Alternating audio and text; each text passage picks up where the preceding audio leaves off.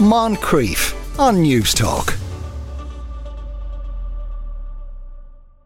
Now, the office whip-around, a mainstay of offices when celebrating milestones or farewells, has undergone a massive transformation in recent times. Previously, the practice involved the simple but agonising process of collecting cash and putting it in a card. But with the advent of remote working and the decline of cash, the whip-around has undergone a transformation. Platforms such as Collection Pot, Giftround and Thankbox are springing up to provide a digital alternative. However, logistics aren't the only issues facing the tradition, as many feel this is a burden shouldered exclusively by women, as men are less likely to initiate the collection. To discuss, I'm joined by Pilita Clark, Associate Editor and Business Columnist at the Financial Times. Pilita, how are you today? I'm very well, Tom. Thank you. Thank you very much for joining us. I have to say, even before the advent of digital technology, the office whip-around, I thought was a particularly awful thing to exist at all. I didn't want to ever be at the service. I didn't want to be part of it, take part in it, or worse than anything else, receive one of them. It's interesting, actually. I've had some reader letters or comments in response to this piece, and that's actually exactly what one man said, or at least I assume he was a man, that men are actually just not interested in this. It's women who are interested in doing all of this gifting. I'm not 100% sure that's right, to be honest. I think I know a lot of men who are really quite chuffed to receive some sort of gift or recognition, whether it's for the fact that they're getting married or having a baby, or indeed if they're actually leaving the building. I think they're really quite pleased and quite miffed if they don't get recognised. Do you not think there's a little bit of just, it's like an instant measure, like a clapometer of how popular you were during your time in the company, and somebody has gone and everyone loved that person and they got an absolutely huge brown envelopes, they walked out the door. You were a mediocre presence in the organisation, and the collection, you know, obviously captures that, and it's not the thickest envelope we've ever seen. And it's laid there in front of all of your work colleagues to see that you were just mediocrely popular. I think you're right, but I think so. Here's the thing: that these new platforms that you mentioned have really put that sort of anxiety and concern into overdrive, because previously, when these collections were done physically, and someone would go around the office with an envelope and try to find people with cash at their desks willing to donate and sign the card, it was quite a laborious, time-consuming exercise, as you say. But also at the end of it, you didn't really know. The number of people who knew exactly how much had been collected was pretty small. And if the person doing the collecting was discreet, then really it was really just only they knew. I think the difference now is with these platforms is that it's very easy to see exactly how much is being collected in real time, because they have live balances of the pots of money that have been collected on the screen. You can see them as you log in and go to sign and contribute. And so I think that's what's sort of really causing a bit of concern with some of these platforms. In fact, since I wrote the piece, I was contacted by the founder of another one of them, Thankbox, who I didn't interview for the piece. I actually interviewed someone else. But anyway, he was saying that only 30% of organisers of the gifts and cards choose to hide the amount of money being collected. So that just shows that, basically people do allow this amount to be shown. And I think so what you're talking about is actually much more visible than it used to be. I'm groaning at the thought. That's just, it's like bullying. You have to give in. If everyone's giving €50, you can't be the person who gave $5.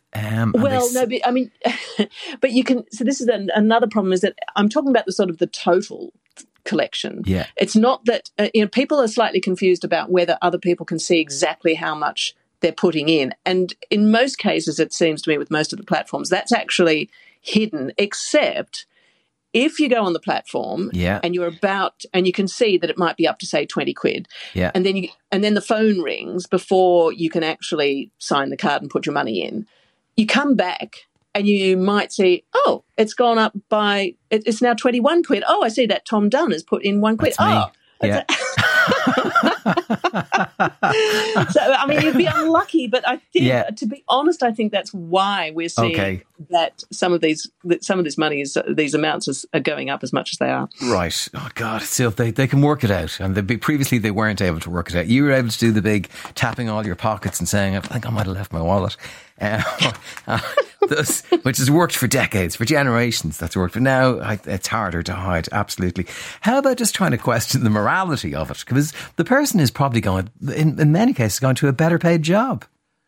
Well, in some cases, that is actually the case. And the reason that I decided to write about this was because, I had a friend who was working with a colleague who was moving to a new job, not leaving the company, but just moving to a different place, and was and more than £550 had been collected, which, that is a lot of money, and particularly when I guess it's being collected by people who aren't necessarily earning very much themselves, or feel as though they're not earning as much as a more senior person. I think the corollary of that, though, is that senior people have been in an office often, obviously, for many, many years, and often a lot longer than more junior people, so that they've got a bigger potential collection pool.